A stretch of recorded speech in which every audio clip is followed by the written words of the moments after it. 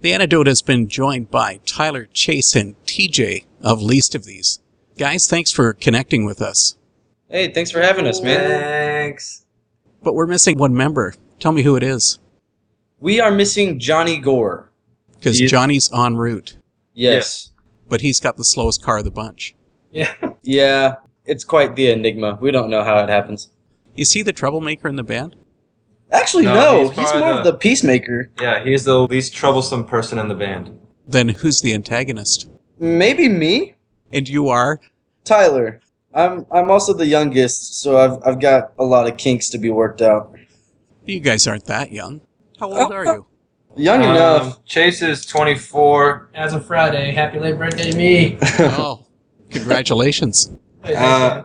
I, TJ, am 26, and Tyler is 22. Johnny, I believe, is 23. Johnny's 24. He's 24, so we'll only need even numbers in this band.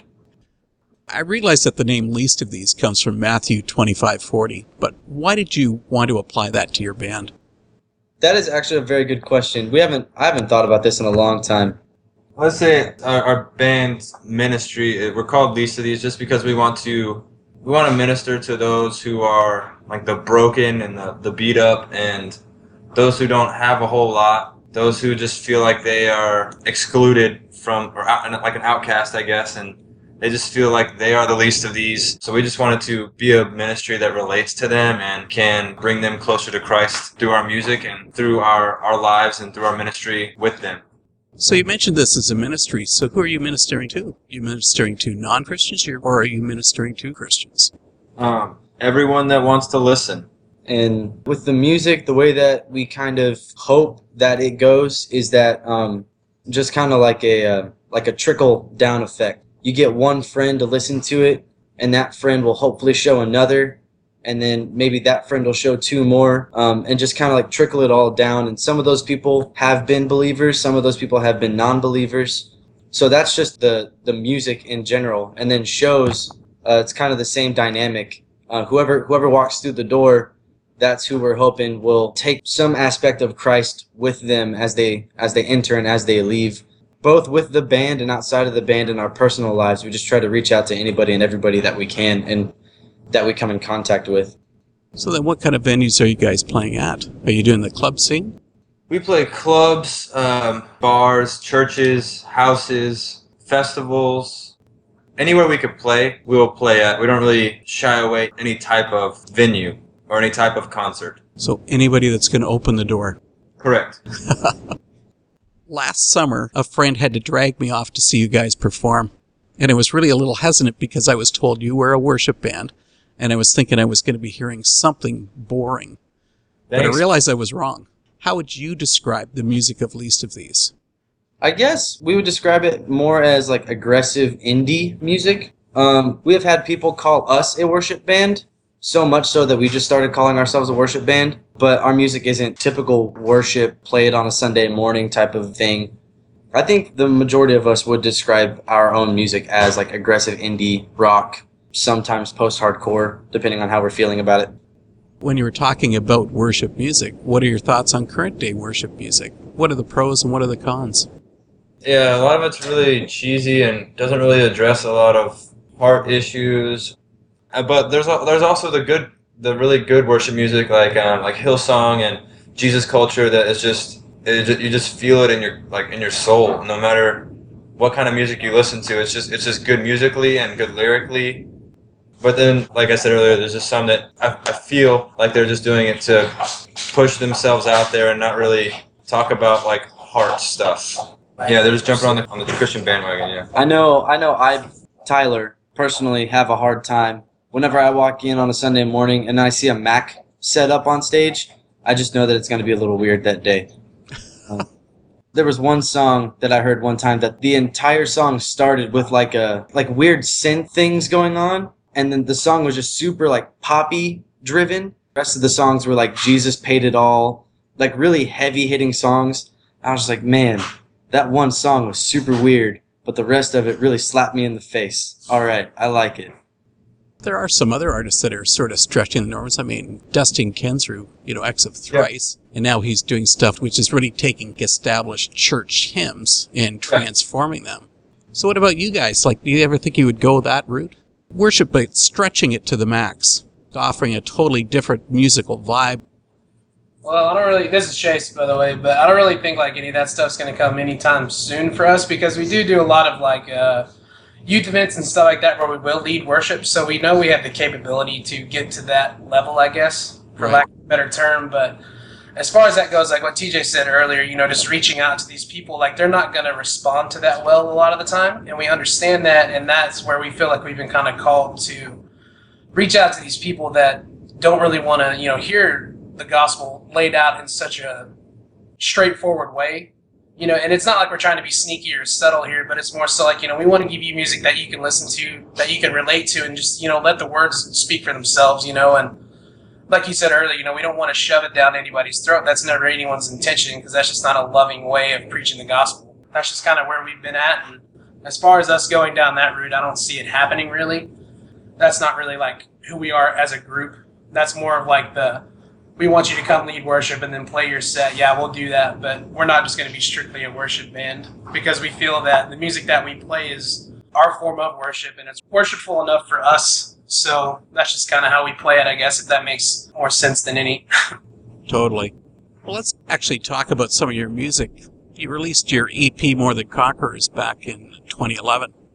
I was really enthused with a number of the songs, but one that seems to be a real crowd favorite is Filthy Man. For in it, you sing these lyrics, "Stubborn man was I who pushed his hands aside. I don't need your grace, I can do this on my own." Now, with that, were you speaking about yourself, or were you speaking to others?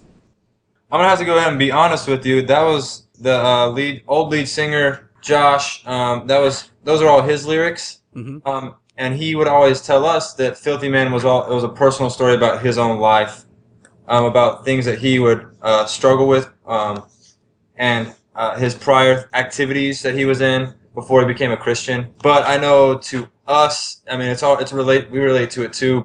Yeah, just being stubborn and not really accepting just like the Lord's voice, I guess. Now, you got a new full-length, Change Will Come, and you're releasing it on Saturday, August 3rd. Now, I thought it was written in stone that all albums had to be released on a Tuesday. So you're trying to mess with people? Certainly. It's one of those things where if you tell kids to show up at 7 o'clock, they won't. But if you say, hey, show up at 7:18, everybody remembers 7:18. That's so weird. And they don't forget it. And Our that's- youth pastor did that to us all the time, and we were never late.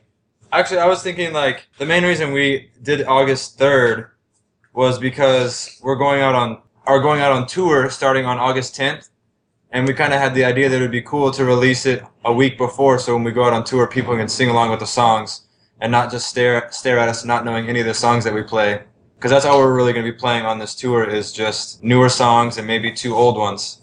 So that was the reasoning behind August 3rd, is releasing it 1 week before we go out on tour so people can sing along.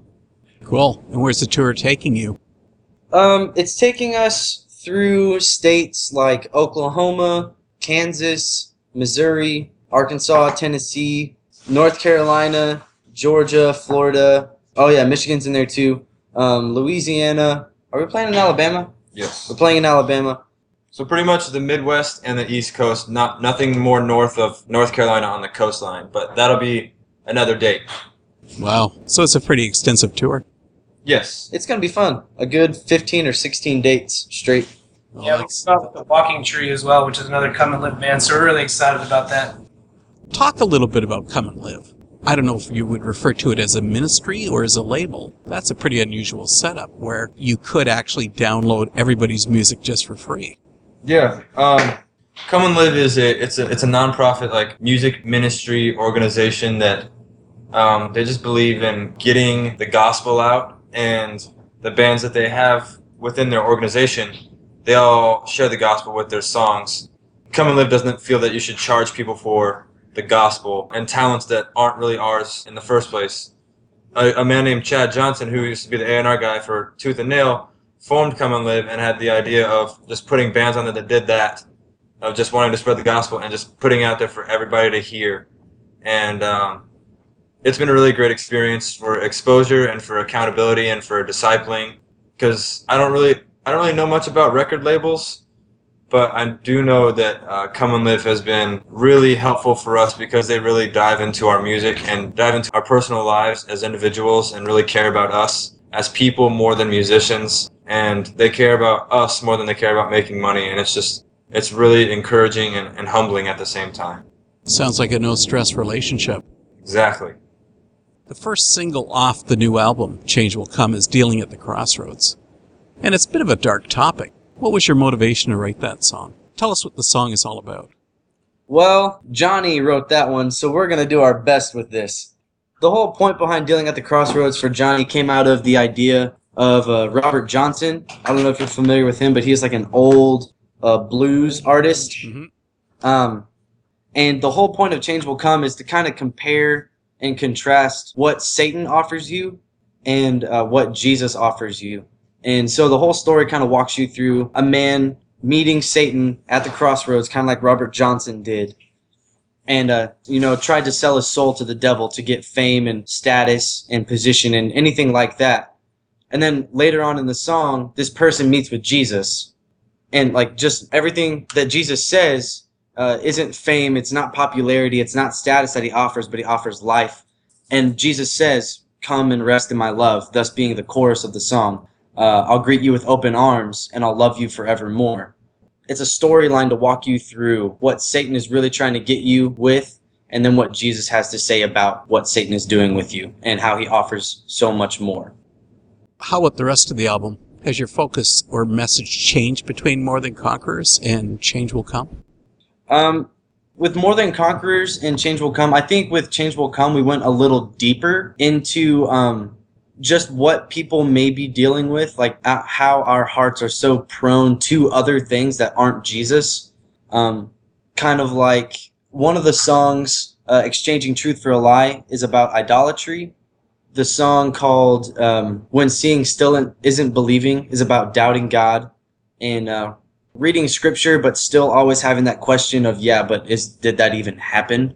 This could just be a cool story. Is this real? So different topics like that we wanted to kind of convey through music. So More Than Conquerors had that feel to it as well, but I think with Change Will Come, we dove a little deeper into the idle hearts that we all have. How are new fans of Least of These going to connect with your band and to be able to buy a copy of Change Will Come? You can go to comeandlive.com and click on artists or downloads, and there will be the album there for free. On August 3rd, it will be on iTunes. You can get it on Amazon. You can stream it on Spotify. We'll put it up on our website, which is weareleastofthese.verb, which is virb.com. Our website and Come and Live is where you can get it for free, and iTunes, Amazon, everything like that is where you could pay for the album. I believe it's $9 or $10. I can't remember right now. So let's finish up this interview with a scenario. Least of These has been given the chance to build their own dream tour. Who do you choose to perform with? A dream tour. Garth Brooks and Rage Against the Machine. And Guar. That's the wildest range I've ever heard of. And then we have more people there. You're going to have everybody there. Everybody. Let's add Snoop Dogg, then we'll have everybody This there. is just us assuming that nobody still knows who we are. So we're picking the biggest names we can think of. Justin Bieber, Lil Wayne, Taylor Swift, Least of These. Exactly. No, but on a serious note, I would, for me, just because they recently had their farewell tour, I would say Thrice. I'm TJ, sorry. I would say Thrice for sure. With Thrice, Tyler, would add Me Without You on that tour. Oh, yeah. That would be so killer to go on tour with them. The Antidote was joined tonight by the Texas-based band Least of These. Guys, it's been a treat. Thank you for interviewing us. Yeah, thanks for having us, man. For having us.